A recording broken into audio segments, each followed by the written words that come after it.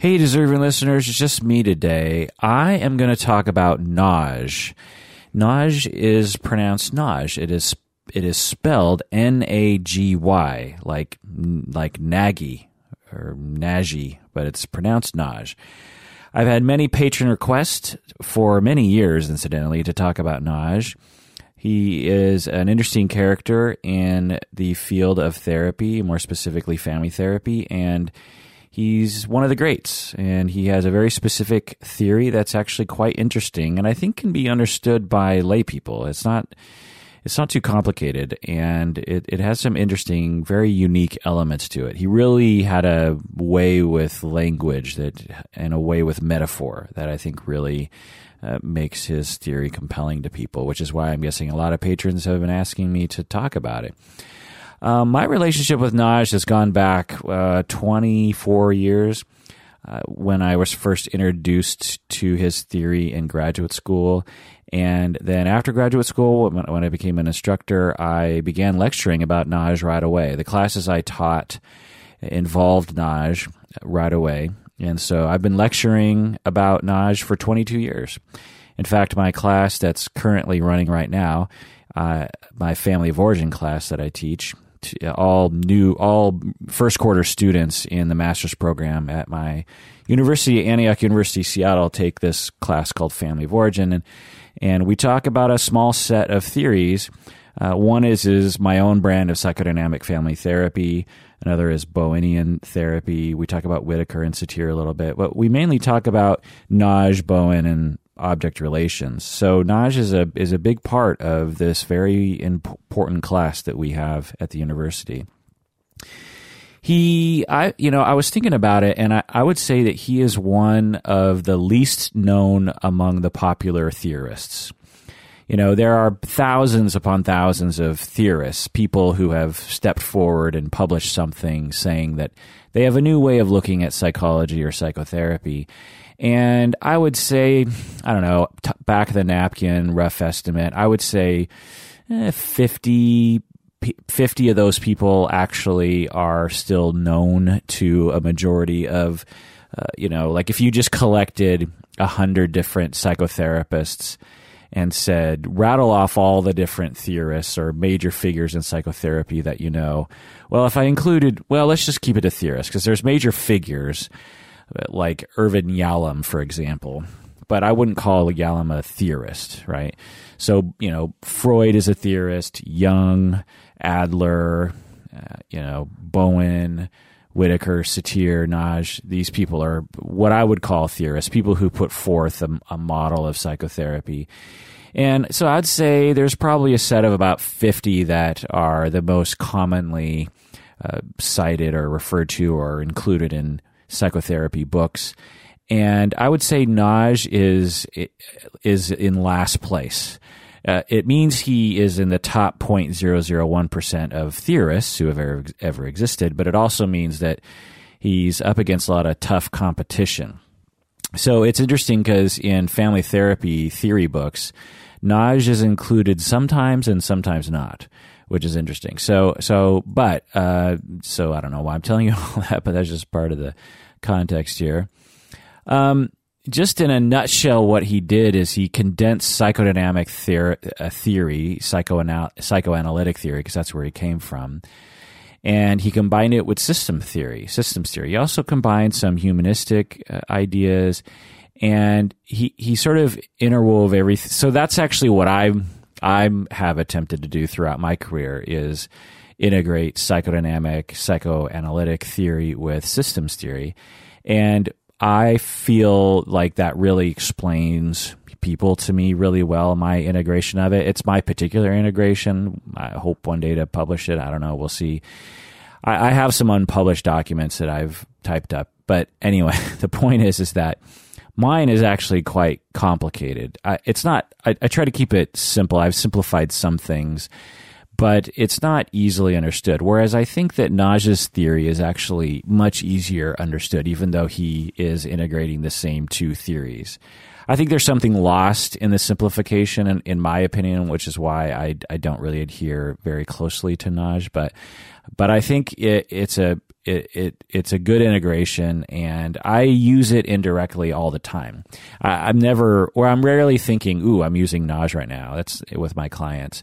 It's pretty rare that I'm thinking explicitly about it. But if I thought about all my different practices and approaches and way of thinking about clients and people in my personal life, Nagy absolutely is there. It's just not an explicit thing. So in this episode, I'm going to talk about his life. I'm going to talk about his history. I'm going to talk about the theory, obviously. I'm going to talk about the critique of the theory, and I'm also going to talk about how I use Nagy's contextual therapy model. Welcome to the Psychology in Seattle podcast. I'm your host, Dr. Kirk Honda. I am a therapist and a professor and a podcaster. This episode is just for patrons of the podcast, so if you're listening to this and you're not a patron of the podcast and you're listening to this on the regular podcast feed, this episode will end before the content begins. If you want to hear the full episode, you have to become a patron of the podcast by going to patreon.com. That's patreon.com. Go there, become a patron, and when you become a patron, you'll get access to this episode and hundreds of other episodes in which we do deep dives into various different topics. A lot of them are theory-related. And also, when you become a patron, you don't have to listen to a vast majority of the commercials, which might bother some people. And remember that a portion of your monthly pledge goes towards various charities that we support. All right, welcome to the Patron Zone. Patrons, thank you for becoming a patron. That's super cool of you. All right, Nagy. So his full name is Ivan Bazormenyi Nagy. There's actually kind of an interesting history behind his name, but I won't bother with it right now. But everyone just refers to him as Nagy. So just know that he has a long name that I can't pronounce, and it ends with Nagy, and everyone just calls him Nagy. He was born in 1920 in Budapest, not quite sure how do you pronounce that. He was born into a long line of prominent judges in Hungary. I think his father was a Supreme Court judge in Hungary, and his grandfather was a judge, and his great-grandfather was a judge. And in this way, this sort of planted the seeds that he would later integrate into his theory regarding fairness and judging and I'll get into it later, but I think that his life in a household of judges, I think, influenced his eventual theory. In the same way that, Freud growing up with some sexual tension between him and his mom, I'm assuming, influenced his psychosexual Oedipus phase. Nagy was there were only two kids in the family, which I think was a little bit rare back then, just two boys, him and his brother. But he had a big extended family who lived in the area, and he hung out with the big extended family a lot. And this planted the seed for his emphasis on extended family and for his comfort with being around a bunch of family members. From all accounts, it seems like he really enjoyed his extended family. He grew up and married a woman named Maria. They had one son. World War II occurred, and he's right in the epicenter of Nazi Germany occupation, and he attended medical school during that time. And he wasn't Jewish, so he didn't have to flee the way that Freud and a lot of other people did. In 1948, after the war, we have Soviet occupation, basically. And during this time, at the age of 28, he got his degree in psychiatry in Hungary and then became trained as a psychoanalyst. So at this time, historically, psychoanalysis was extremely popular, particularly in that region. And so he was, Freud and all of his initial pupils were around 1910-ish. And so we're talking like second generation psychoanalysts were happening at this point. And it should also be noted that around this time there were a lot of bubblings around bubblings, the right word, a lot of grumblings about what was considered to be classical Freudian psychoanalytic thought. And there were a lot of people who were thinking, I think we are ready for a new thing here. I think we need to expand this a little bit. So, because in the 50s and 60s and 70s, there was this huge explosion of all these other ideas, and Nagy was a part of that. Okay, so 1948, age 28, he got a degree in psychiatry, became trained as a psychoanalyst, and he started working as an assistant professor in Hungary.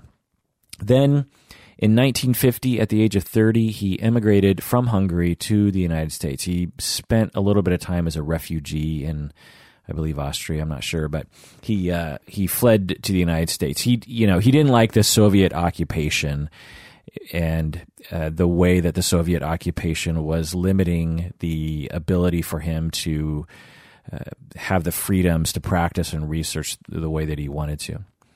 And he eventually made his way to the United States, and he completed his medical degree in Chicago. And then in 1957, during this time, Philadelphia, Pennsylvania was a sort of mecca of family therapy at the time, or of the world, really.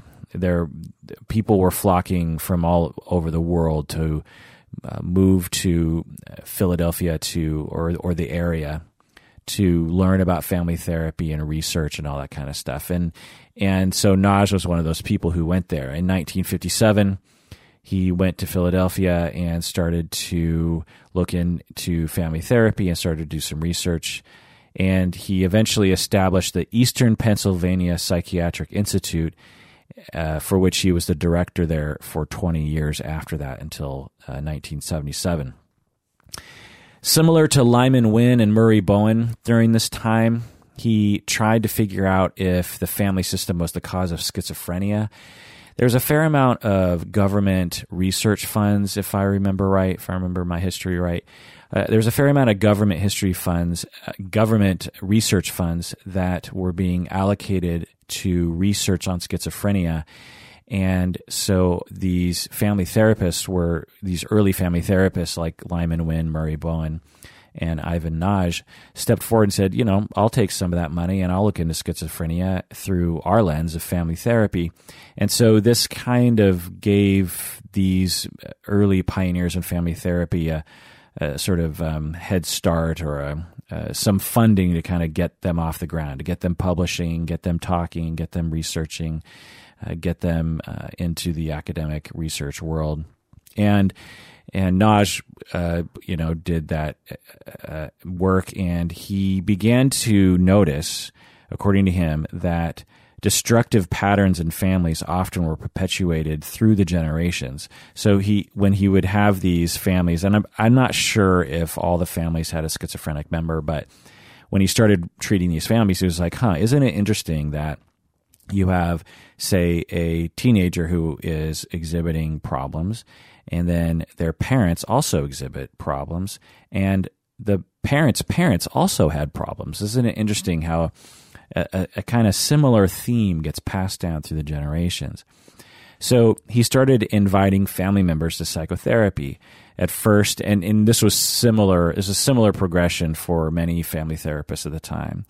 At first, they were just looking into the relationship between the patient and the mother. They were like, okay, we really have to look at the relationship between the mother and the patient.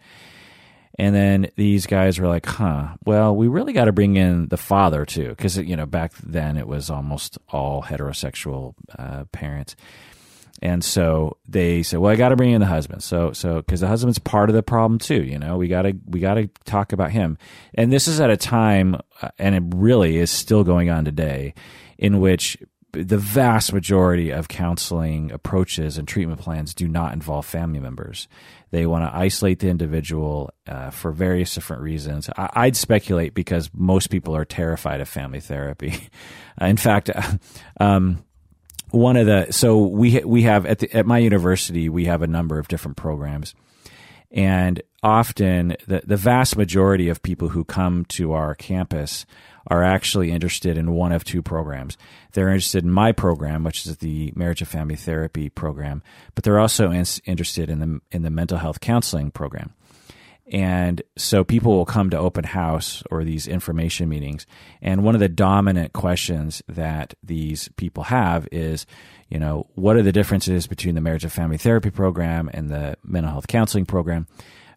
Which one should I choose? How do I know which one is best for me? And one of the questions I always ask people, the crowd, as I'll say, well, one of the questions you need to ask yourself is, when you think about the prospect of working with couples and families, are you terrified to the point where you would rather avoid that? Or are you terrified to the point where you want to actually try it because it excites you? Are you excited by the fear? Or are you, nauseous from the fear? Or, does the fear repulse you from it? Because if you're terrified to the point of revulsion to working with couples and families, then you probably should be a mental health counselor. Whereas if the prospect of working with with couples and families is terrifying to you, but also it actually excites you because you're interested in that kind of thing, then pick Marriage and Family Therapy.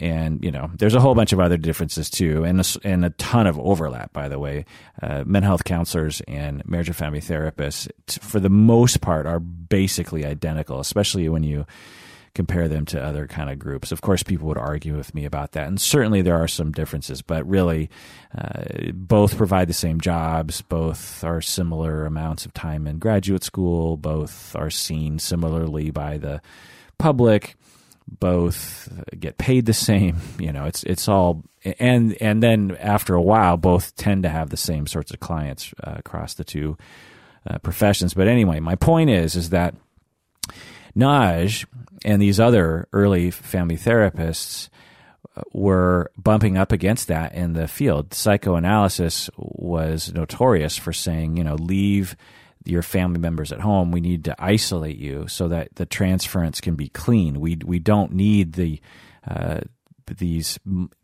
other people in the session to muddy the waters. We need to be very clean. Whereas these people were rebelling against that and saying, well, wait a second, maybe there's actually some usefulness to having family members in the room. And the first thing they did, again, was they said, well, let's bring the mom in the room. And then they started, maybe bring the dad in the room. And then they're like, you know what? I think we need to bring in the siblings of the patient, even though they're not exhibiting any symptoms. I think we need to bring them in the room. And then they started to discover that the real problem often was not what the patient was being identified as having the problem. A patient, a teenager, is identified as being depressed and isn't doing well in school. And so the family brings in the teenager, and the teenager is the patient. But then the family therapists back then, they started, well, let's bring in the mom, let's bring in the dad, let's bring in the siblings. And then the family therapists started realizing that the depression was just a symptom of a problem that was going on in the overall family. And so that's when they were and when they actually treated that real problem, the depression went away in the kid, and a lot of other good things started to happen. So that's the basis. That's the basis of the foundation and the justification of the foundation of the field of which we call now marriage and family therapy. So Nagy, he did this, and I'm oversimplifying this process. You should know that. Nagy was among a small set of psychiatrists. They were all psychiatrists back then. You didn't have many psychologists who were treating people. Psychologists were doing research, but psychiatrists, and also you didn't have a lot of master's level, what they called social workers back then. You had some. Mainly what we're talking about back then is psychiatrists, medical professionals who decided to go into psychoanalysis, become psychoanalytic practitioners. And so he was one of, among a small set of them, who were beginning to see that family therapy was actually really worth it. Ackerman came before him, but around the same time that Nagy emerged and started to really look into family therapy, he was among a lot of other greats in the 1950s, including Gregory Bateson, as I mentioned, Murray Bowen, Carl Whitaker, Lyman Wynn, and others. And through this work during this time in the 50s and 60s is when he developed what he would call contextual therapy or contextual family therapy. So Nagy's model is called contextual family therapy. A lot of people just call it Nagy, but it's technically not named after him.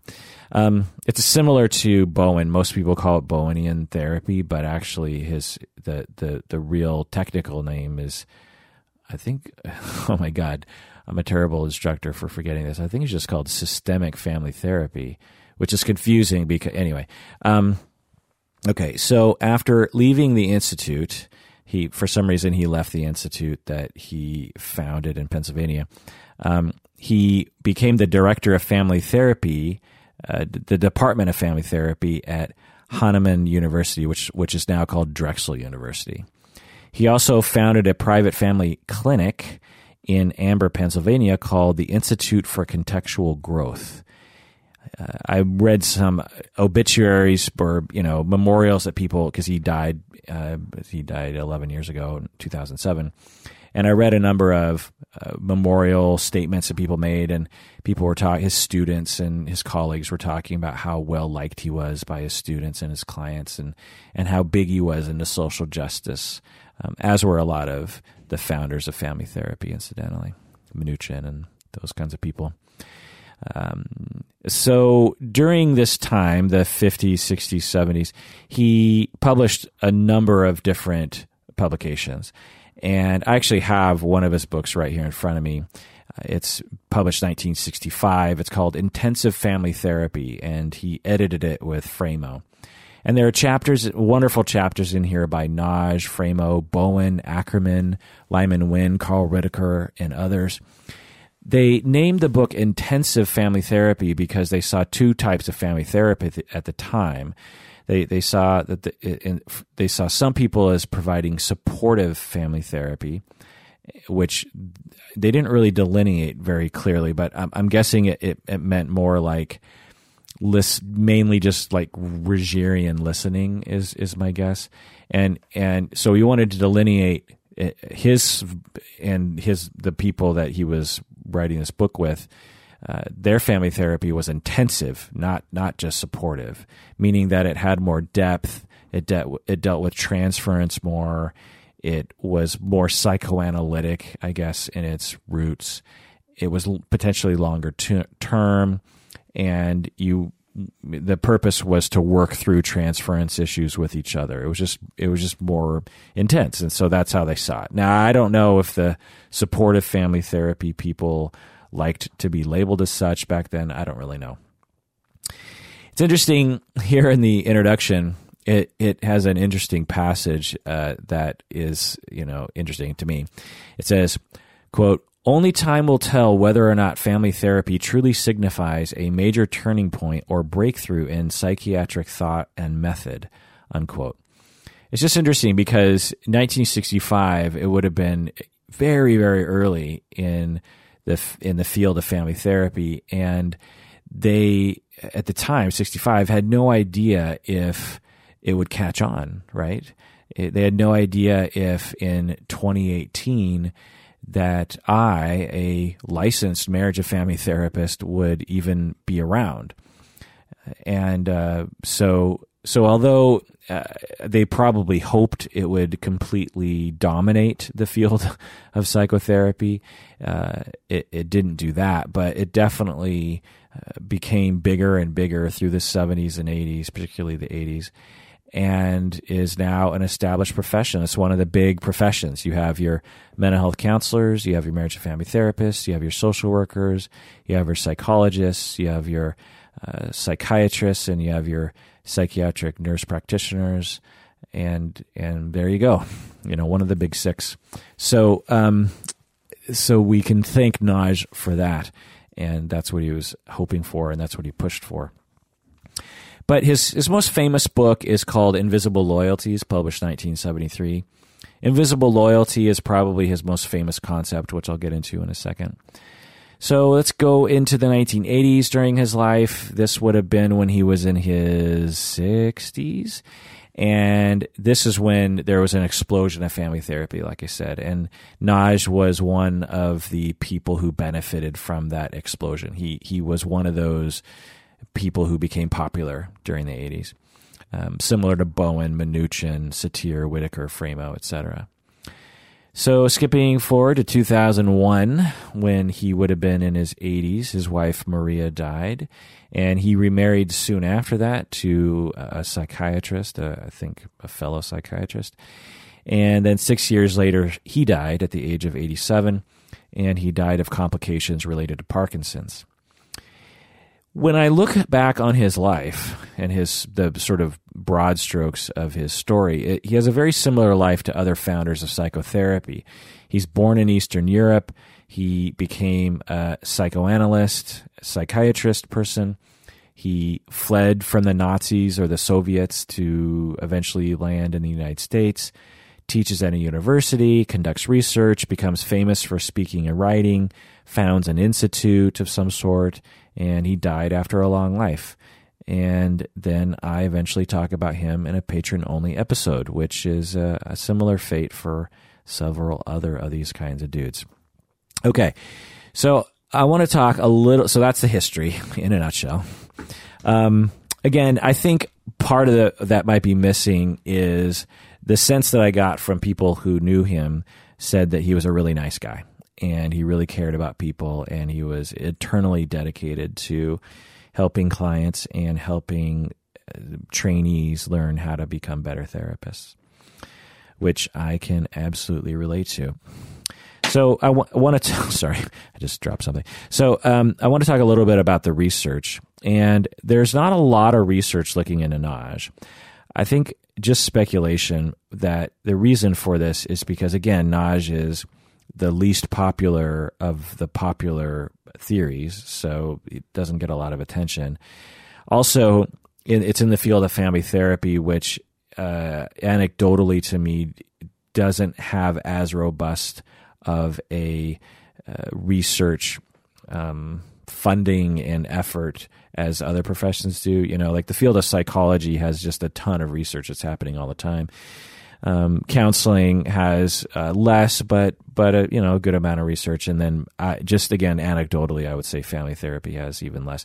I mean, there's just less family therapists anyway. I think of the 6 different professions, I'm guessing in last place are family therapists and nurse practitioners, psychiatric nurse people.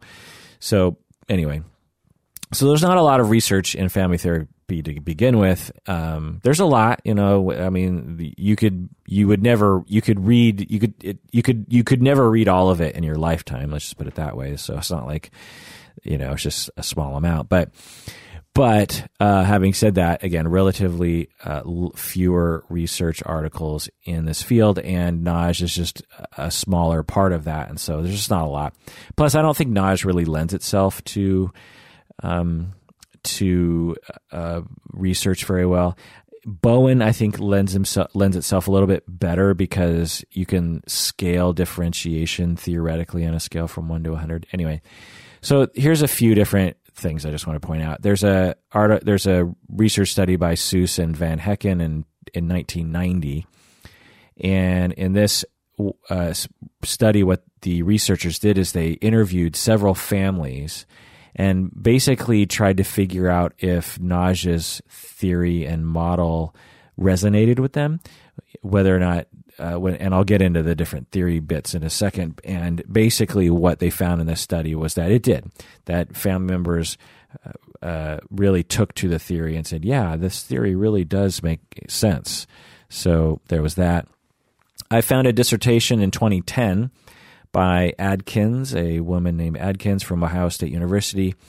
And in a nutshell, she found that Nagy's theory helped explain why some people suffer from intimate partner violence. So Adkins applied Nagy's theory to trying to understand domestic violence.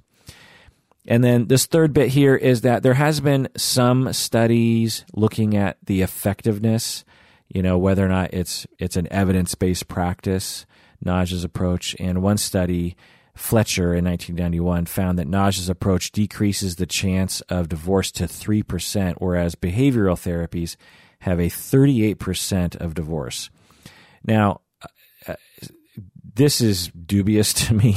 I find it to be not likely replicatable, or I don't doubt that this study found this, but I think you would really have to look at it, because basically what they're saying is if a couple goes to behavioral therapy, they have a 38% chance of divorce, and if they go to Naj type of therapy, then they only have a 3% chance of divorce, which is just a drastic effect size and just doesn't seem likely to me. But and I could be reading that wrong, but that's from what I could tell. Okay. So in summary, around the efficacy, evidence-based therapy regarding Naj, I would say that it's just really hard to research that sort of thing when it comes to Naj, and I'll get more into that in a second. But anyway, so let's get into the model. The model is called contextual therapy, or contextual family therapy, or simply Naj's theory. It's one of the major family therapies, as I've been saying, but it's not always included in every family therapy book. I have dozens of family therapy books, and I would estimate that a third of them include Naj's theory, maybe a half. There are certain family therapy theories that are always included, like structural and strategic and Bowen and experiential, object relations, psychodynamic, psychoanalytic, narrative, solution-focused. These are things that are always included, and Naj is sometimes included, but not always. It's categorized in a number of different ways by different authors. Some call it a transgenerational model because it involves dysfunction in families being passed down transgenerationally through the generations. Sometimes it's called an extended family therapy model, meaning that you are involving not just the parents and the kids, but people outside of that. It's sometimes called an integrative theory because Naj himself said he was trying to integrate psychoanalysis with systems family therapy with humanistic ideas. It's sometimes called an intergenerational model, which makes sense. Or it's sometimes categorized as a psychodynamic or psychoanalytic model, similar to Bowen. Mostly because it has to do with past issues being passed down. That's a very psychodynamic idea, and there's explicit talk about transference. And anyway, so like Bowen and Framo and object relations and psychodynamic family therapy, it's usually just referred to as a transgenerational model. Okay, so his central thesis is the following. He believed that disturbances in individuals and families are a symptom of an imbalance in giving and taking between the family members. An imbalance between giving and taking. An imbalance between how much people are giving and how much people are receiving between each family member. And I'll get more into that in a second. And by the way, everything in this episode is in my words. If you heard another instructor talk about Naj, you would hear them use different language, mostly because this is my interpretation of the model, and I can't help but to sprinkle in my own angle and my own way of seeing and wording things. So just understand that no instructor can replicate the way the originator of the, if Naj were sitting next to me as I was doing this episode, he'd be like, oh, no, that's not how I would say it. So, it's just, them's the breaks, kids. Okay. So theory of change. What was Naj's theory of change? He believed that positive change is possible through building trust among the family members, which, again, I'll get into more in a second here. He believed that therapists should help family members build trust in the session, that the therapist should help them bond with each other by helping them balance what is commonly called the ledger of fairness, which I'll get into more in a second here. Basically, to me, when I really do a deep dive into Nagy, as I have done recently and have done in the past, I consider it another way of talking about attachment without talking about attachment. You know, when typically when we talk about emotionally focused therapy or just attachment-based therapies, we're talking about helping people to attach well, helping people to feel securely attached, helping people to feel as though they can trust each other, that they can depend on each other. And the Nagy's contextual family therapy, to me, is exactly that, except it uses a completely different set of language systems and never really refers to attachment. Because at the time, attachment wasn't as big as it did become. Attachment really didn't become as big as it is today until recently, maybe the last 20 years. Like when I was in graduate school in the mid-90s, I don't remember attachment being discussed at all. It might have been discussed a little bit. I can't remember everything that happened, but I don't remember any formal discussion of attachment. Whereas about 10 years ago, then in my sort of circle, attachment became much more prominent. And then for me now, like attachment's everything. So I integrate attachment with my object relations systems theory, and it all fits very nicely together for me. But anyway, so that's my kind of look at Nagy. It's like, it's attachment theory, it's emotion-focused therapy, but in a different language. And that's really true about a lot of different therapies. Whenever you really get into the different theories, you realize that they're all kind of talking about the same thing, but they're just coming at it from different language systems and different angles.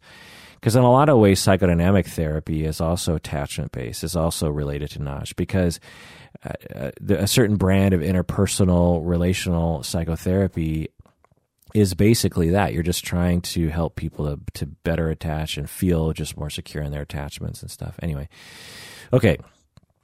So let's get into the specifics here. One of the sort of overarching concepts is called the ledger of fairness, or the ledger of merits and demerits. But I'm going to call it the ledger of fairness because it's easier. So normally when I lecture on this, I have a whiteboard and I write it all out. So I'm going to try to do it without having that tool at my disposal.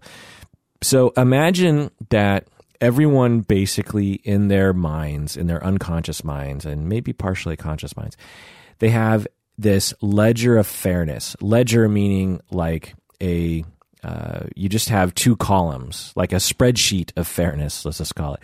And you have two columns. And in one column, you have all the times that you've given to another person. And in the other column, you have every time you've gotten something from them, every time that they've given something to you. And so, and we have a ledger of fairness that we have basically for everyone that we involve ourselves with. And there's also an overarching ledger of fairness you can talk about, but just to get kind of micro on this. So let's say you're in a relationship with a romantic partner, and let's say you gave let's see, again, without the whiteboard, it's kind of hard, but so, okay, maybe I'll just get real specific. Okay, so you come home and your partner is home watching TV, and you walk up to your partner and you say, "Hey, how's it going? I love you. I missed you today," and you kiss your partner on the cheek. Well, all of that was a gift in Nagy's language that you gave to your partner. You didn't. It's not a gift like a box of roses or a diamond ring. It's a gift of love and a gift of attention and a gift of loyalty. It's a gift of love. And so you walk straight up to your partner and you say, "I love you. I missed you. Good to see you. Kiss." And so you now have earned credit because you have given, you've invested, you've given something to your partner, and now your partner, quote unquote, owes you. Now, we don't think about it in that sense explicitly, but we kind of do, right? Because imagine in that moment, you walk up to your partner, you say, I love you, I miss you today, kiss, great to see you. What if your partner just ignored you? What if your partner just went like, oh yeah, good to see you too, I guess.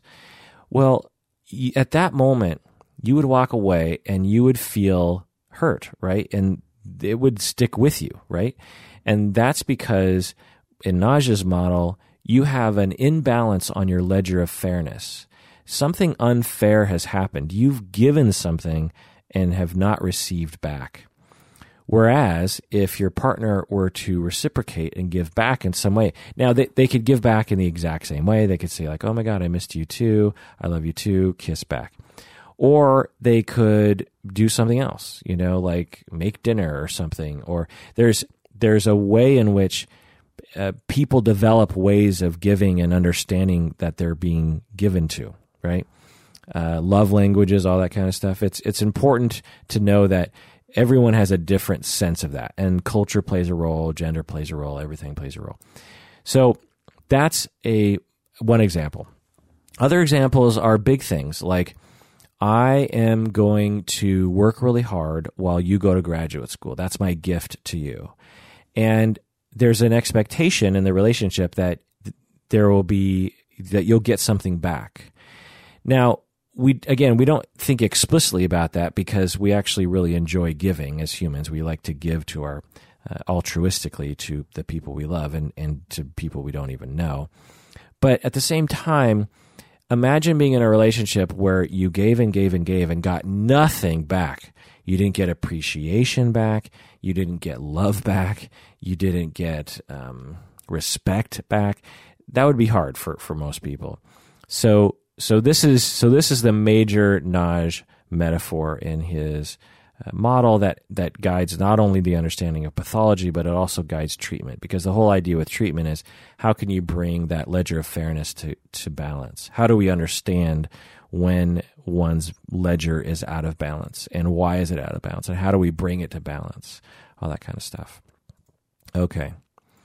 And again, the giving and the taking and receiving is a subtle thing. It can be very grand, like I'm going to give you $100,000, or it could be very small, like a smile. This actually works. A lot marketers actually can use this. People trying to sell you things can use this against you, because when a salesperson walks up to you and gives you something, or gives you information, or gives you a big smile and a handshake, there's this innate ledger of fairness imbalance now. Now you kind of owe them in a sense, and salespeople will use that to their advantage. Another thing that people will use to manipulate people this way is the well-known experiments where so you have researchers that want to research a community. And one of the ways that they used to do it, they probably do it through email now, but back in the day, they would send out surveys in the mail. And they would just send out these bulk mail to everyone in the community, and there would be a letter, they'd open it up, and they'd say, please take a half an hour and fill out the survey, put it back in the envelope, send it back to us. And the response rates were usually abysmal, right? It was like 2% or something, 1%. Well, what they found was that if they just put a dollar bill, just a single dollar bill in each of the surveys, the response rate jumped way up to I think 10, 15, 20% or something. Can't remember the exact figures in the studies that I remember looking at back in the day. But the thinking goes, according to Nagy, is that if you open up a letter and there's just a crisp $1 bill in the letter, you feel like, oh shit, I owe them now. But you don't really owe them, right? Because they just gave you $1. You don't have to fill out the survey, but it really increases the likelihood that the surveys will be sent back, because no one likes an unbalanced ledger of fairness, even if they owe someone. No one likes to owe someone anything. People like it to be balanced, right? So, and again, just to kind of wrap up this idea, the idea, some of you might be thinking, well, geez, spending all that money. Well, sometimes research is very valuable, customer opinion, community opinion can be extremely valuable to some companies, not only for just their goodwill of trying to deliver a good service, but also for the bottom line, right? If you understand the demographics better and the preferences of your community better, then you're going to make a lot more money. And so spending that much money on each survey actually is worth it to them. Okay, so that's a ledger of fairness, which we'll get into more in a second. But other concepts are entitlement. So we build entitlement as we give. So I basically described that earlier. When you give something to someone in your family, whether it be money or a gift or love or attention or respect or grace, when you give something to someone, you gain entitlement. You've gained entitlement to future giving from that person. When you send a dollar bill in the mail to someone at a house, you've gained entitlement. They owe you the survey back. Another concept here, important concept of loyalty. We build loyalty after a lot of reliable back and forth of giving and receiving. Nagy was also, he would point out that we have a human need to be loyal, that it's a drive that's in us to be loyal to other people. Not loyal in the sense that it's often used, but more loyal.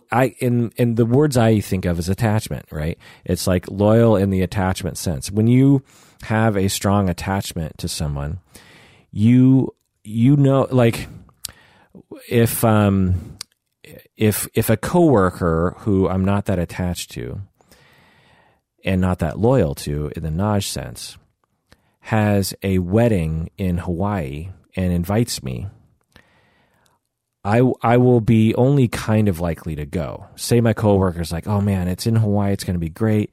I really want you to come to Hawaii for this wedding. And in my mind, I'm thinking, well, there's an expense there. I don't, maybe we're not going to work together forever, and maybe our relationship is only kind of temporary. I don't know.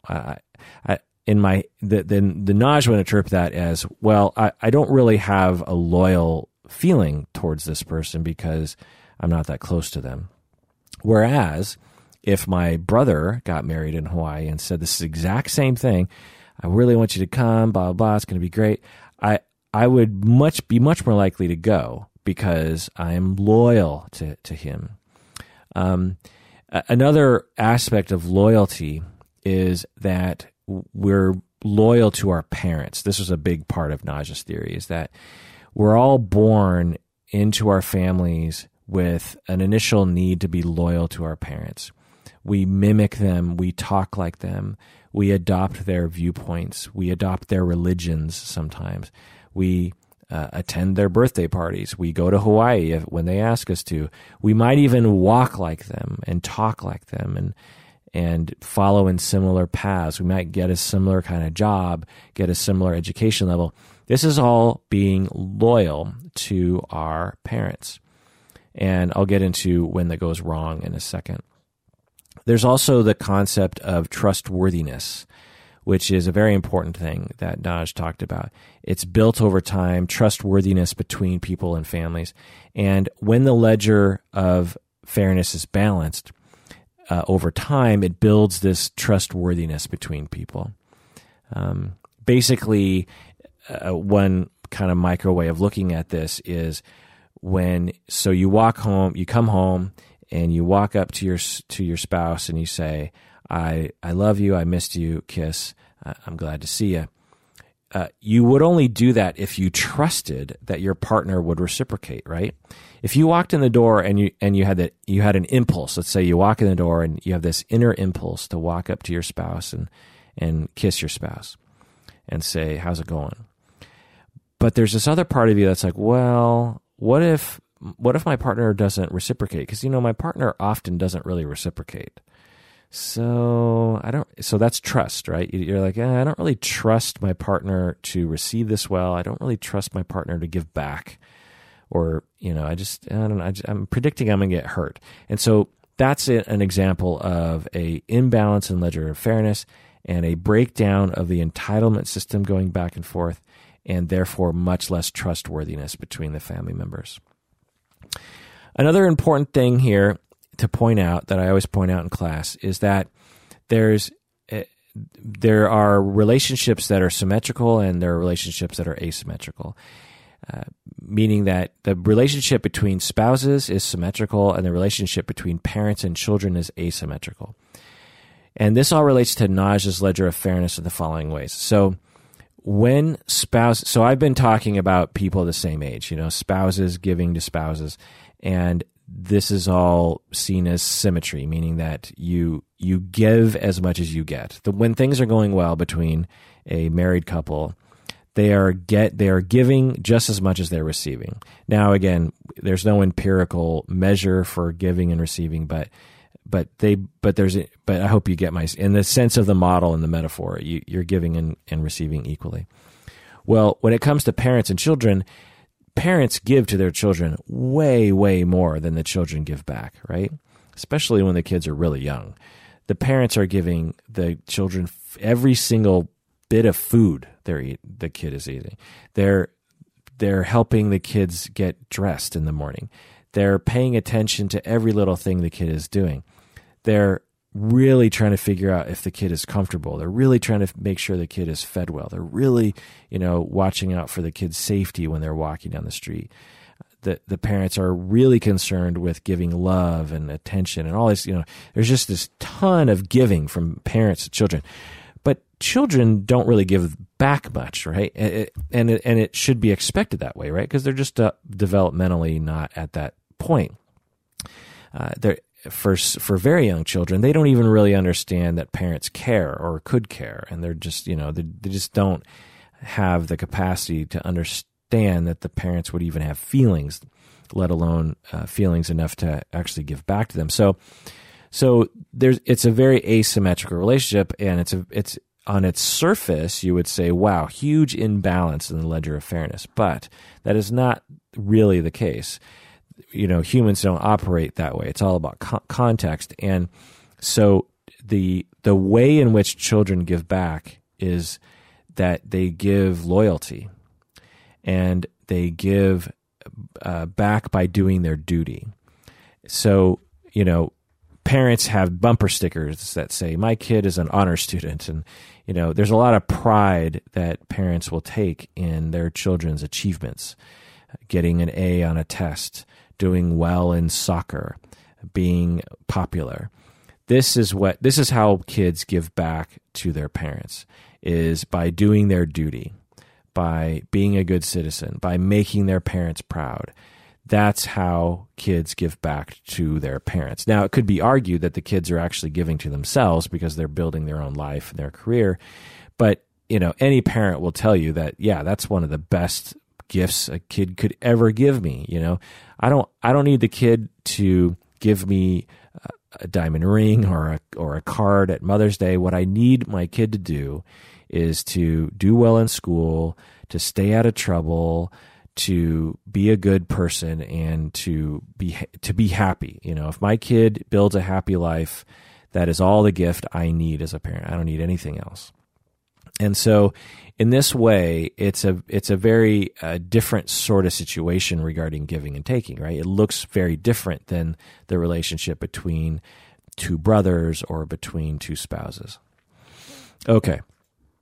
The last thing I'll say about that is that when you don't allow kids to give to parents, that can create problems. There's actually according to Nagy, there's a human need to be able to give. You actually get a little bit of self-esteem when you give in this way. So some parents might be raised very poorly as children themselves, and then when they become parents, they're like, look, I don't want to burden my kids with anything. I don't want to make my kid give anything to me. It's just going to be a total one-directional, me giving to the kid totally. And then when the kid decides to try to do well in school to make the parents proud. And the parents are like, hey, don't worry about doing well in school. It's totally fine with me if you fail out of school. It's just, do what you want. It doesn't matter to me. Well, not necessarily true, but sometimes if this is a overall pattern, the kid develops into this very strange human being who doesn't know how to give to anybody, and either becomes really dependent or narcissistic or something, because you need to give an opportunity to kids to actually give back to you through their duty. You have to be affected. You have to be like, you have made me so proud. Thank you so much for doing well in school this year. Man, when I was watching you try really hard on the soccer field, that meant a lot to me. It really, really meant a lot to me. I was really proud of you in that moment. What a gift you've given me by doing that. If you don't have stuff like that, it in a nutshell, it kind of screws kids up. All right. So what about pathology? How did Nagy see pathology? Well, again, when there's an imbalance in the ledger, that's when pathology comes around. And what would happen in a family when there's an imbalance on the ledger, it tends to screw up the giving and taking, and it compounds, it sort of cascades on itself, which creates further imbalance and further symptoms in the family. And I'll talk more about that later as well. But another major pathological concept in Nagy's theory is invisible loyalties, as I've been talking about. It was his most famous book in 1973. It's his most famous concept, similar to differentiation and Bowen. So what are invisible loyalties? So we've already talked about how kids are loyal to their parents and how they basically mimic them and sort of become them. This is all an attempt by children to garner favor and preferential treatment by the parents. The whole idea is like, if I act just like you, then you'll have no choice but to love me, because you must love yourself, right? And so, that's the whole idea. And when that's all going well, then it's all fine. There's nothing wrong with a kid trying to adopt the points of view or the hobbies or the interests that their parents have. It's all, it works, right? If you're really into sports and your kid gets really into sports because they want to hang out with you more, then, all the better. It's that, to some extent, I would say the only reason why sports even exist in our society is because of that. Most sports fans like myself, when they look back on their childhood, there's a lot of experiences with older siblings and parents. Anyway, so what's invisible loyalties? Well, when there is trouble in a family, your loyalty to your family of origin may become ambivalent or denied. So in other words, if you grow up in a family where there's abuse or neglect or just bad parenting, or maybe your parents made you split your loyalty between two different parents through a divorce, maybe there wasn't giving to the child enough, maybe you didn't allow the kid to give back to you enough, maybe there's war trauma or poverty or societal oppression or just something that's not good for you and the family growing up. What can happen is that your loyalty toward your parent can become sort of difficult. Like in a very easy example, say that your father was physically abusive.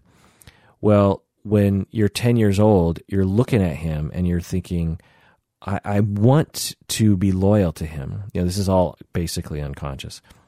I want to be loyal to him. I want his love. But I hate the guy and I don't respect him and I think he's a jerk and I don't want to be anything like him. I want to be the direct opposite of him. And so you have this thing pulling you in two different directions. On one hand, you want to be loyal and you want his love. On the other hand, you really don't want to be loyal and you really don't care about his love, or you don't think you're ever going to get his love. So what Nagy said is, in this situation, when you're ambivalent about this loyalty, you become invisibly loyal, which is basically another word for unconsciously loyal. It's part of his metaphoric model that helps it make it more simple That's what I was talking about earlier. It's like he took psychodynamic language and just made it easier to understand. Because a lot of people are like, what do you mean by unconscious? What does that mean? Well, invisible just makes so much more sense, right? At least to some people. Anyway, so when you have ambivalent or conflicted loyalty towards a parent, it needs to go underground. It needs to become invisible. So you're still loyal to that parent, but you just don't know it, or you can't acknowledge it, or you're in denial of it or something. You still are desperate for love and attention from your abusive father, but at the same time, you just cannot accept loyalty towards him. You want to be loyal deep down, but consciously you're like, I don't want to be loyal to that asshole. So the idea is that through this process, through your unconscious loyalty or your invisible loyalty, you actually become very similar to your bad parent, but you just don't know you're acting like them. For example, let's say your father cheats on your mother. He's an abusive guy, and he also happens to cheat on your mother a lot, and you know it as a kid. Well, so at this point, your unconscious mind wants to be loyal to your father, wants to be just like him, wants to cheat on your spouse just like him, so you can finally get the love and attention. So that's the whole idea. It's not a conscious thing, right? So the whole idea is like, if I act just like him, maybe I'll finally get the love and attention that I've always wanted from him. And so there's a part of you deep down, invisibly loyal, who wants to cheat. The whole idea is, if I cheat on my wife, then maybe my dad will love me. It's not a rational thought, but that's Naj's idea of what this is about. But on the surface, you're like, well, I don't want to be anything like that asshole. He cheated on mom. Like, I don't want to be like that. It's terrible. So there's the visible part and the invisible part. Well, let's say you grow up and you get married, and you're really good about not cheating. You're really good. You avoid infidelity all the time. But you quote unquote cheat on your spouse by playing golf 10 times a week. So you're not cheating, right? But you're basically doing the exact same thing that your dad did, but just instead of women, it's golf. So, and if you asked yourself, are you anything like your father? You'd be like, no way. I'm not anything like my dad. He cheated on my mom all the time. I've never cheated on my wife. But anyone watching from the outside would say, well, yeah, that's great, but you're also exactly like him in that you neglect her and make her feel unloved because of this constant activity with golf. As another example, let's say that you grow up as a child and your mother criticizes you a lot. Your mother is criticizing the way you walk and talk, and the way, your friends aren't cool enough, or the way you dress isn't good enough, or you're too fat or something. Your mother criticizes you a lot. And you are, again, ambivalent about your loyalty. On one hand, you deeply want love and attention from your mom, and so you think the road to that is to be loyal and to be just like her, which means to be critical like her. But on the visible side, you're like, well, I don't want to be critical like my mom. That's stupid. That's terrible. I know how horrible it is to be criticized. I'm never going to criticize anybody in my life. So you grow up and you find people who are easily criticized. Maybe they never get a job, or they're an alcoholic or something. And then you proceed to criticize them all the time. But you feel justified because your spouse is a deadbeat alcoholic. And you're just like, well, of course I'm going to criticize him all the time. He's worthless. He's never had a job. He drinks all the time. He's totally self-destructive. So you're totally loyal to your mom because you are being just like her. And this is all an attempt to gain her love and affection in a very indirect manner, and it rarely works, by the way. But you're being totally loyal to your mom, but at the same time, it's invisible to you because you think the criticism that you're giving to your spouse is justified. But the only reason why it's justified is because you managed to find someone and maybe even socialize them to be criticizable. All right. Another pathology here, according to Nagy, is called destructive entitlement. This is a very important concept as well. So you got invisible loyalty and destructive entitlement. These two are very important. So basically, the concept goes like this. You grow up in a family where you're a child and you are not given enough love and attention by your family.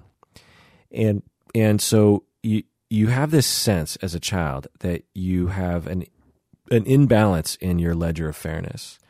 You know, you're 10 years old and you just have this inner sense like, man, I am getting ripped off by my family. I'm not getting enough attention. I'm not getting enough love. You might even consciously say, I'm not getting enough money. I'm not getting enough this and that. My brother got a new pair of shoes and I didn't get a new pair. Actually, I just want to point out one of the most common family therapy complaints that I would get from kids is that their parents don't buy them enough stuff. And when it came down to it after much exploration and healing, what we would all realize is it had nothing to do with money and everything to do with love and attention. And so kids will talk in terms of the ledger of fairness. They'll be like, how come he got that and I didn't get that? And a bit of that is normal, but when it becomes really pronounced and conflictual, it's because it's much easier to talk about getting a new pair of shoes than it is to getting love and attention. But anyway, so destructive entitlement. So you're growing up, you're a kid in the family, and you aren't getting enough love and attention or material goods or respect or safety or something. You just know you're not getting enough. And so you grow up and you emerge from your family of origin into adulthood, and you have this nagging sense that you are owed something. You know, when you're 10 and 5 and 15, you're owed something by your parents. Your parents haven't given you enough love and attention yet. And so you're growing up and you're just like, man, my parents owe me. I have been, really ripped off in this transaction here. Especially if you worked really hard in school and really tried to help make your parents proud of you. You really will feel resentful of that. Well, then as an adult, you emerge into the world and you're walking around with what Nagy called destructive entitlement. You feel entitled to much more than you actually deserve, and you will destructively enact that entitlement on other people. So the idea goes is that a very common scenario of analysis here is, as a parent, because you have destructive entitlement, you feel entitled to things because you were neglected, abused, mistreated as a child. There's a reason for it. It's not like you're just born with a destructive entitlement.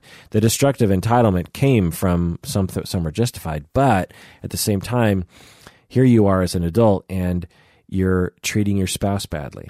You're treating your kids badly. You're not giving your kids enough love and attention, and the cycle continues. That's destructive entitlement.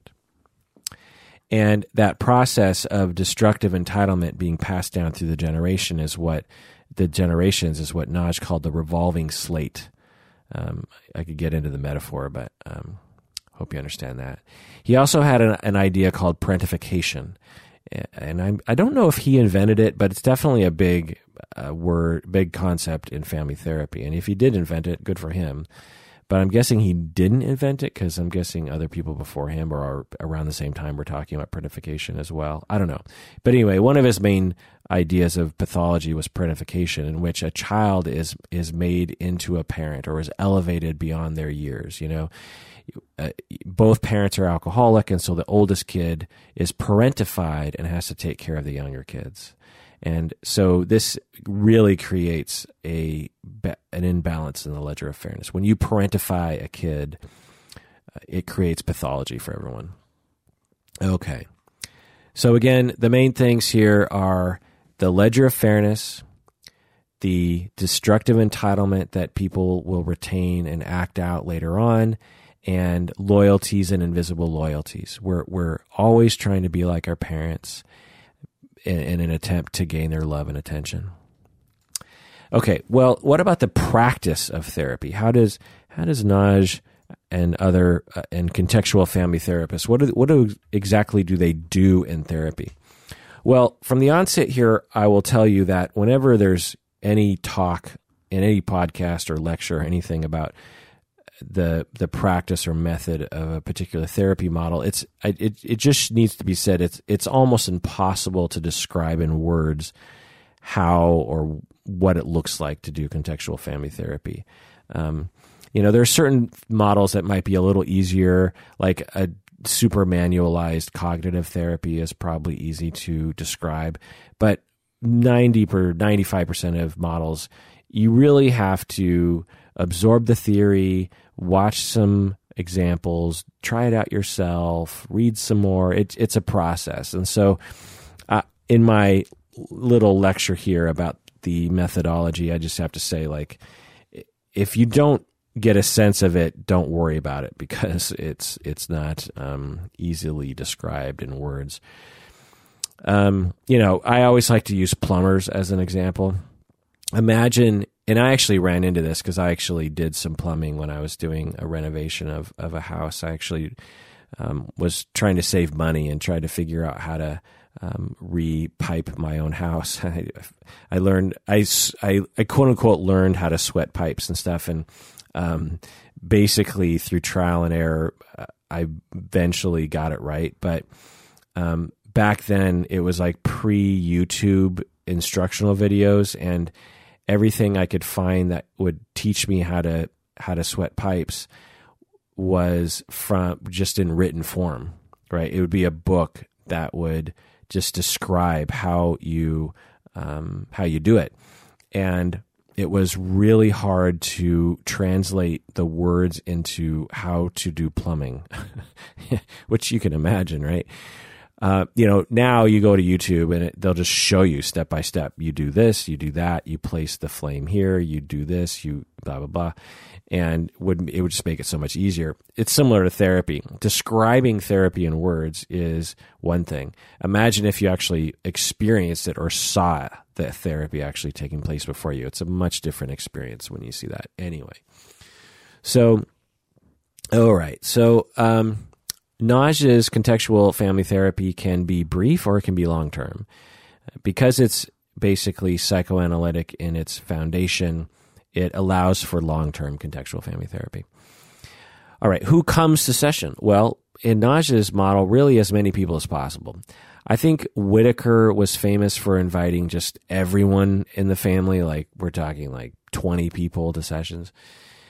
I don't think Nagy goes that far, but he definitely was on the one end of the spectrum in that he would say, let's get the parents, let's get the siblings, let's get the aunts and uncles, let's get the grandparents. And he would say that it's okay for parents to see their parents work on their marriage because it helped the kids understand that they don't have to give. So the whole idea is like, when you're a kid and you see your parents struggling with their marriage, you as a kid sort of feel obligated to help them with that. And that puts undue pressure and it parentifies the kids. And so when you say you bring everyone into the family session and part of the session you're actually working on the marriage, and a lot of people will be like, well, shouldn't the kids be gone? Shouldn't they be excused from the family session? Because you don't want the kids seeing the parents go through those things. It's a peek behind the curtain and it's not helpful. Well, what Nagy would say is like, no. You need to have kids see that so that they can be off the hook from having to be parentified. It'll help them to be relieved. Like, oh, I don't have to take care of my parents. I can not be parentified. Because one of the things about parentification in systemic understanding is that kids will actually volunteer for the role as well as they're elected. It's something I always emphasize with my students, is because we often will say, "Oh, that kid was parentified, and he was a victim of parentification," and in one sense that's true, but it sort of denies the reality that children know how to become different roles. Kids will actually to some extent willingly move forward into those roles. They have a choice and they step forward and act it. Anyway, another really major tenet of the Nagy's contextual family therapy is multi-directed partiality. This is a a phrase that's often on the licensing exam. So whenever people study for the licensing exam, they're always, on their cue card is multi-directed partiality. What is it? Well, basically, it's an attitude that the therapist embodies, and it's also behaviors. Basically, it's in the phrase. So partiality meaning being partial or being empathetic or having positive regard. And you don't just direct it at one person, but you direct it at everyone. So multi-directed partiality, or another phrase would be like giving empathy and understanding to everyone in the room, which can be very hard when people are in conflict with each other.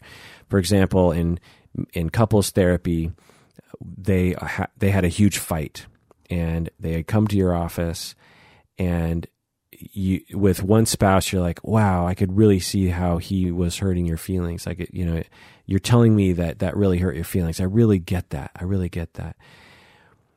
Well, the husband's going to be like, hey, therapist, what are you doing? You're siding with my wife on this?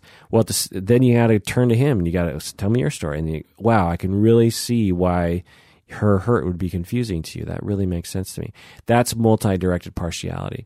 Now, I will say that this is much harder than it sounds, depending on how it sounds to you, but it is extremely hard because there's so much countertransference in marriage and family therapy. There's just, I always tell people that there are 3 levels of countertransference in general, on average.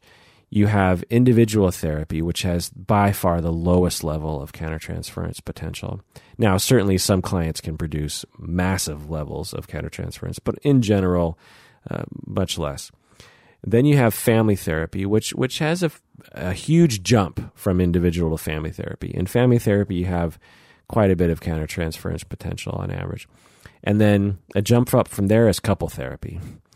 Couple therapy has, in my experience, the most countertransference of all, and it is intense.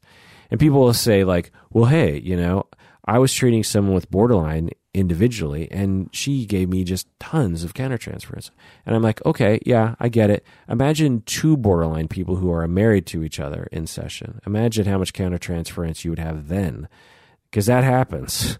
So it's not like, families and couples don't have personality disorder people in them. It just, it really, the likelihood of someone in the room having a personality disorder increases with the more people you include in the room, right? Anyway, so that's multi-directed partiality, and it's much more complicated than it sounds, but anyway.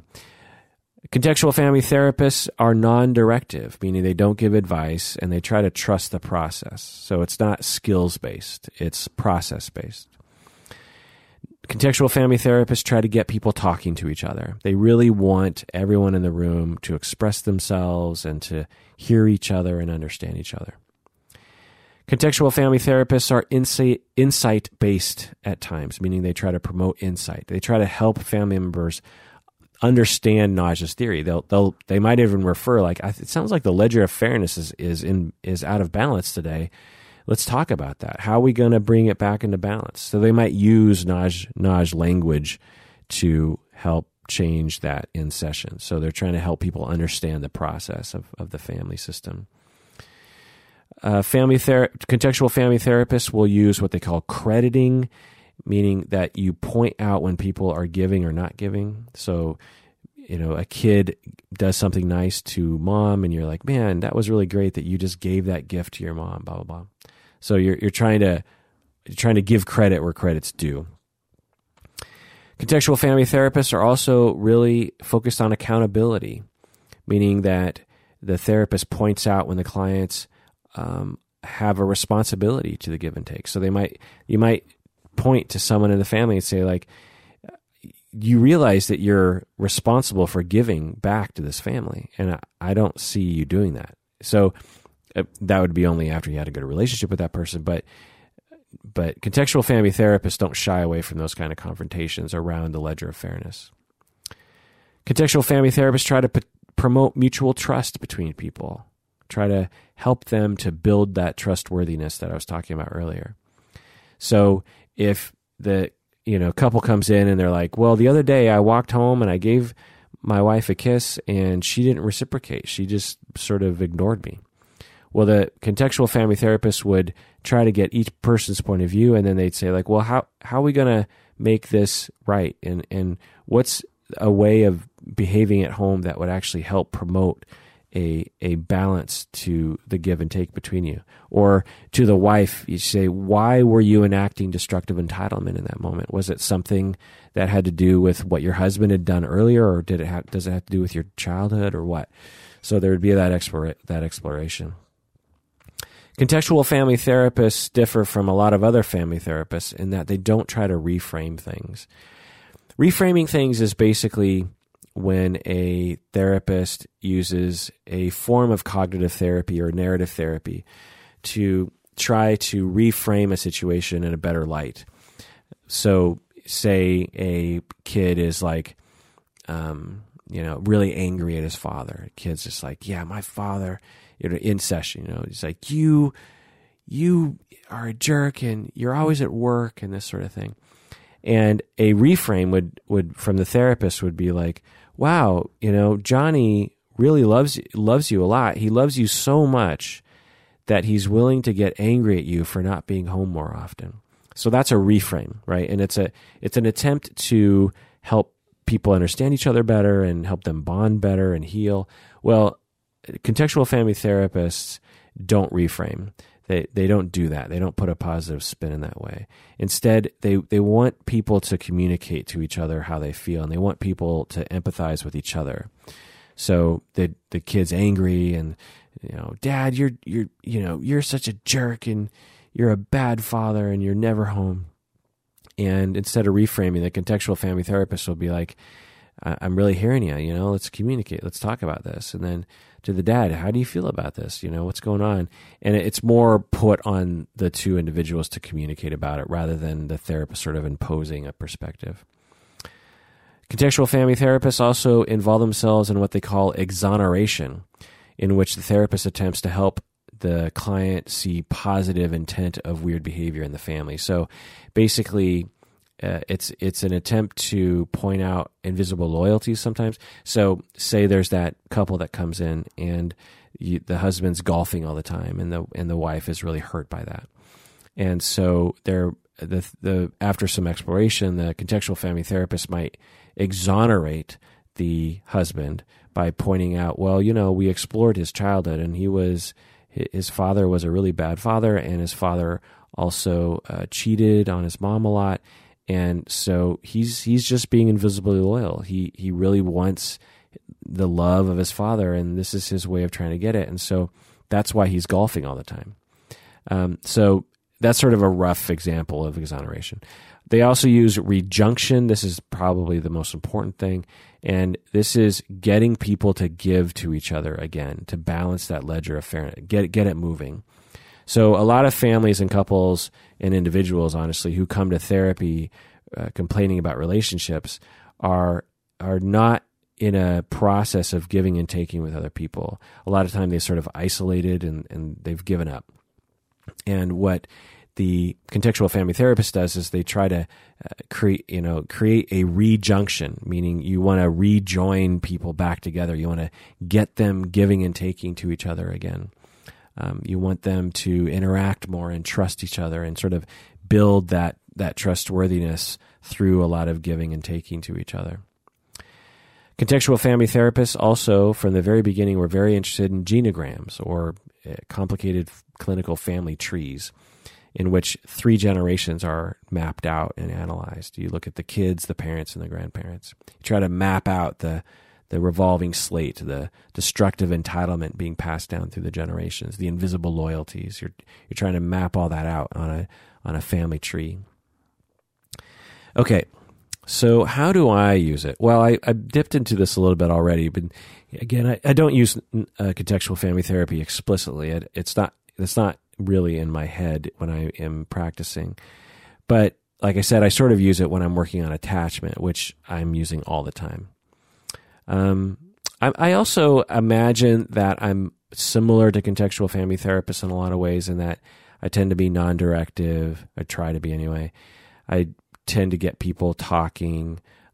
I use, I guess, a version of multi-directed partiality for sure. I really am interested in helping people give and take to each other. I'm really interested in having people trust each other.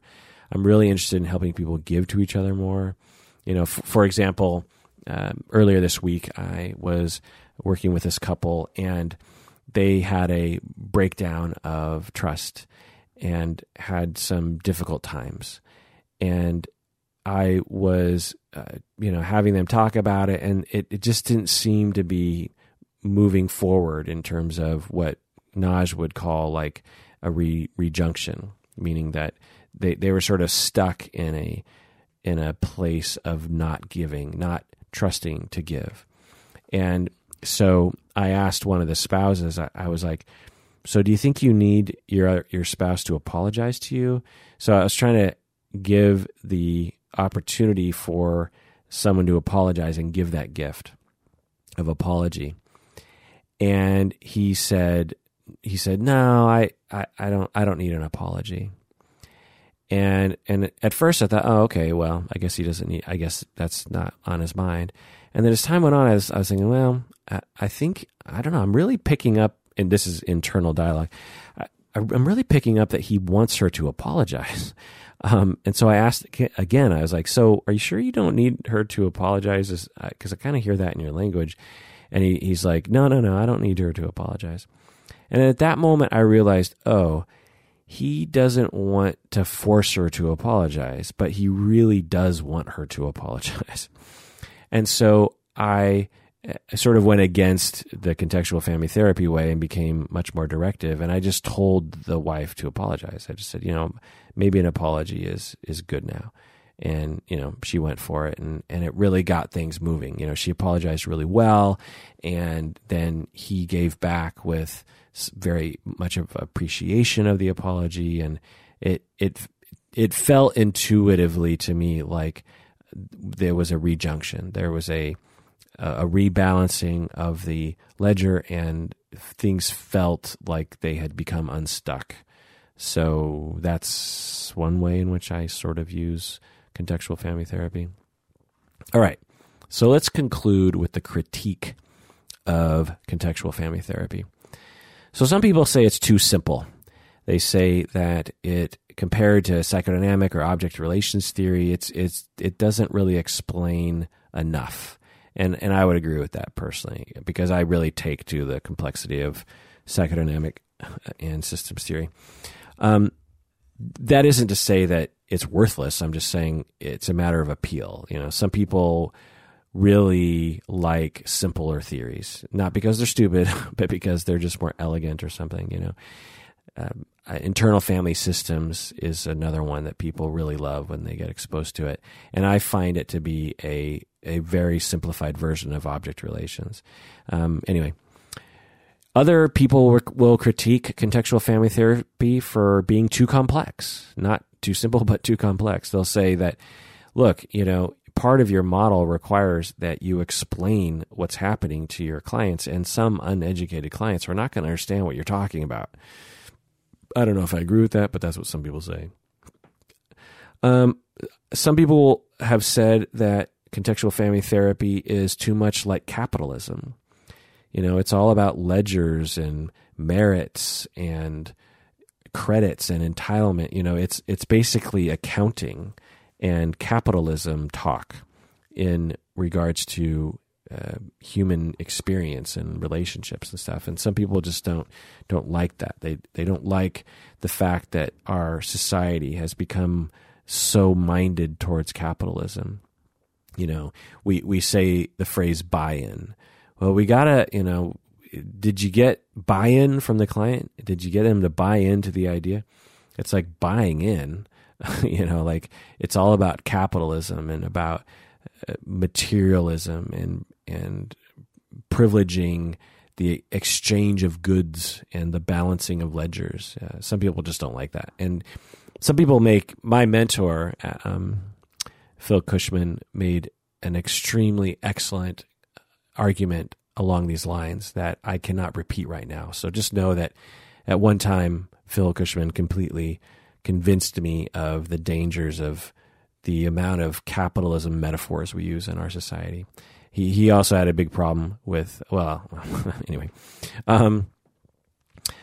Another critique of contextual family therapy is that it's hard to confirm through empirical research because it's not easily manualized, and any form of therapy that isn't easily manualized is hard to empirically verify. I would say that I don't care, because even the quote-unquote manualized treatments need to be followed by the manual in order for it to be consistent with the research. So I like the fact that the practice of psychotherapy, for me and many other people like me, is much more of an intuitive practice and not a prescription. Okay. Other people will criticize contextual family therapy because it doesn't emphasize sociocultural political factors enough. For example, like gender. Off the top of my head, I can imagine that, because of sexism in a lot of families, you're going to find that the wives in heterosexual families are made to do much more. They have to work more. They have to clean the house more. They have to take care of the kids more, and they will internalize sexism to the point where they feel like that's the way it's supposed to be. And so everyone in situations like this, when the ledger of fairness is balanced, the reality might be that the woman is doing much, much more work. She might even be carrying the load for the emotional well-being and the quality of the relationship between her and her husband, because that often is a feminine responsibility as well. So just because people feel like the ledger of fairness is balanced doesn't mean it actually is, because when you take into account privilege and internalized sexism, internalized racism, other kinds of things, you realize, you guys need to work on those things before you can even really know what the balance of ledger would be, if I'm wording that right. Anyway. Some people would criticize contextual family therapy because some people don't like the notion that you can get merit and credit by just being a good kid. They say, like, that doesn't make any sense. How do you give to your parents by just being a good kid? That doesn't make any sense. You're not giving to your parents. They just don't like that. I like it. I think it's fine. Some people will critique contextual family therapy because it's too optimistic about families. I mean, what about some families that are extremely toxic and abusive?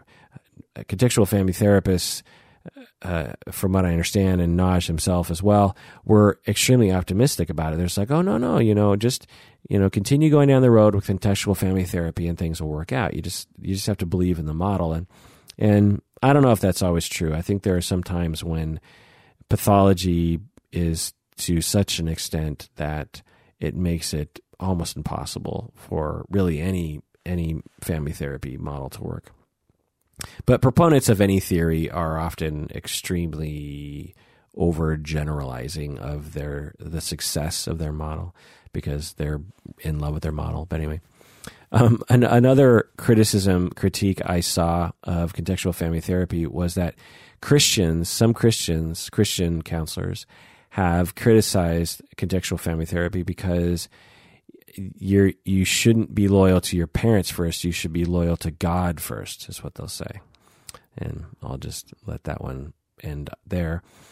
For me, my critique of contextual family therapy is that multi-directed partiality is, it's one of the main pillars of the approach, and I consider it to be too simple. It's, therapy, family therapy, couples therapy is so much more complex than simply just being partial towards everyone in the room.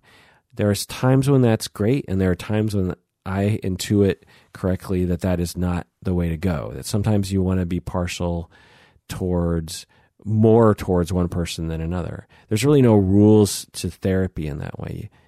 And I've found that you really just have to feel what's happening and understand what's happening and then react from that.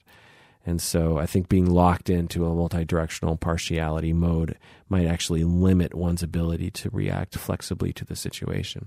But that's a pretty minor critique. Overall, I would say that as long as you consider the sociocultural political critique, which I think is there, which you can apply to the vast majority of theories put forward, like Bowen and others like that. As long as you really understand how privilege and power works, or at least strive to understand and strive to have that influence the way that you use theory, I think contextual family therapy is great, and I think it's a wonderful way, and I imagine it would really work, mostly because it is basically talking about attachment. Like I said, when you have give and take between two people, it builds trust, it builds attachment, builds secure attachment. You know, when you come home and you kiss your spouse on the cheek and you say you missed them, and they turn to you and they reciprocate that makes you feel securely attached. You feel like, okay, we're together on this. We're dedicated to each other. We have each other's back, and I'm not alone. And I feel good. I feel, whereas if you come home and you say nice things to your spouse and your spouse blows you off, completely throws you off kilter, because you don't feel safe anymore. You don't feel attached. You feel alone. You just feel like, I'm just alone in this world. And that's a very terrible feeling for people. No one likes to feel alone.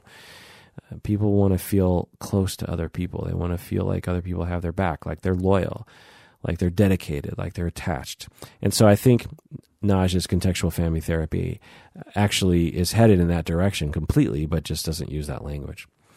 All right, well, let me know what you think of contextual family therapy. Do you even like episodes like this?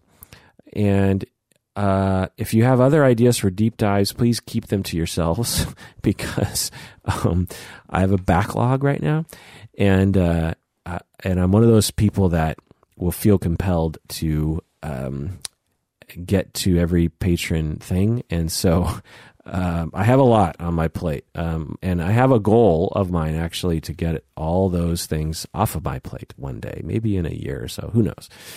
But anyway, so yeah, thanks for joining me, everyone. Again, thanks for becoming a patron. You're super cool. Also, save the date for August 2018 for the 10-year anniversary show. We don't have a date yet, but save the month. I know a lot of people wanted to come to the event in January and couldn't make it, and have been saying, when's the next one? Because I'm definitely coming to the next one. And we're trying to figure out a venue situation, because the Antioch venue was too small, strangely, which I never would have predicted. So anyway, we'll try to figure all that out. That does it for that episode of Psychology in Seattle. Thanks for joining me out there. Please, please, please take care of yourself and allow other people to give. And when that happens, give back, because you deserve it, and so do they.